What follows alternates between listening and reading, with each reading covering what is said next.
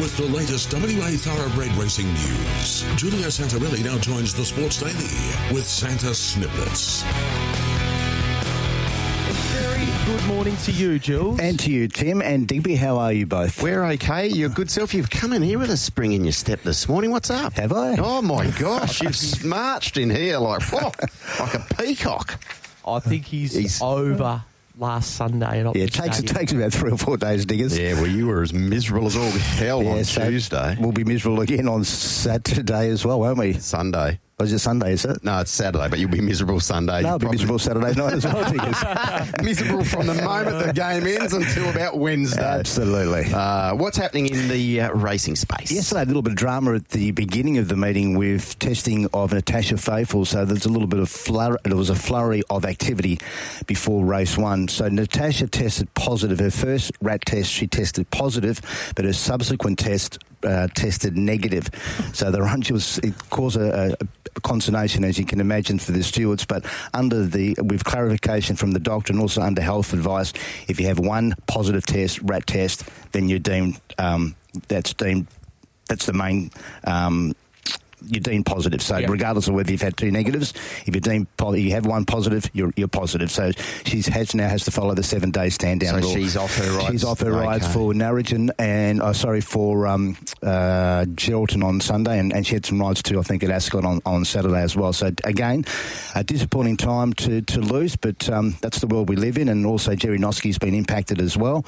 So I'm not sure whether Jerry's a close contact or she has COVID, but along with Kershaw and Chrissy Bennett, and the week prior with Troy Turner, it's certainly in our jockey ranks at the moment. How does this happen? I know we're only still really learning our way through with the stay-at-home testing, the rat test. Yeah.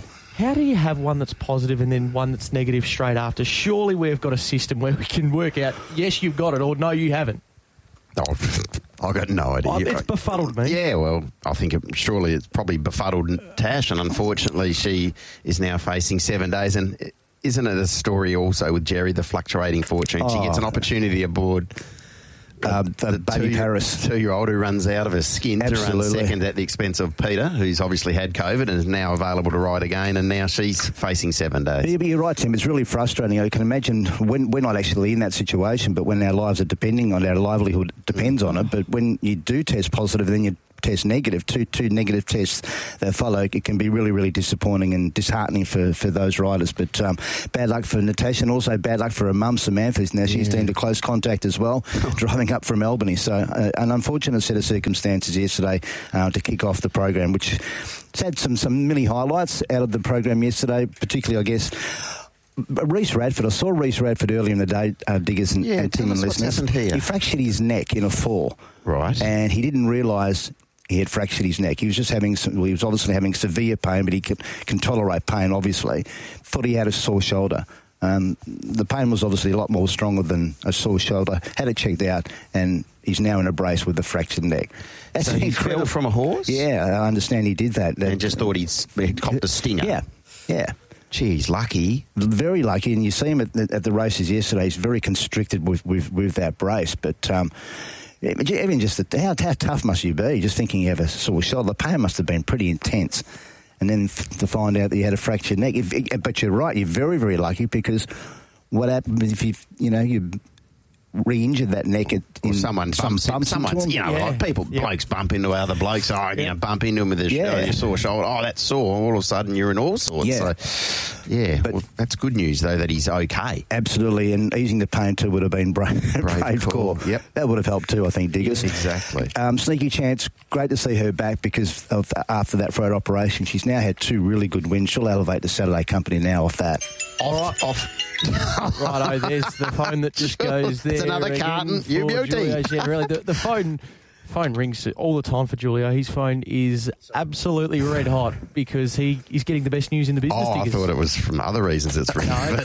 No, go with Tim's version, because that's the correct version. I'm giving you 30-second warning here. Leave us with some more news if you can. Very important. This is really important. Dr. Peter Simons is having a forum on anxiety, depression and suicide on April the 3rd. It's an issue that's really touched us in the last couple of weeks. It has. And Peter has been involved in that quite closely, both on a personal level. So he's organising this, and he's getting great support from the Trainers Association, from Perth Racing, from Racing Assisted Jockeys Association.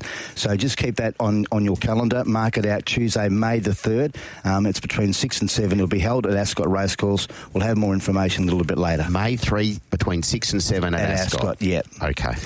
Terrific. Thank you, Jules. Good on you, Diggers. Thanks, Tim. We'll see you on the Races WA Twitter page later on this morning with Diggers for a wrap of yesterday. Ring that person back, Jules. Absolutely. He's got to be very busy.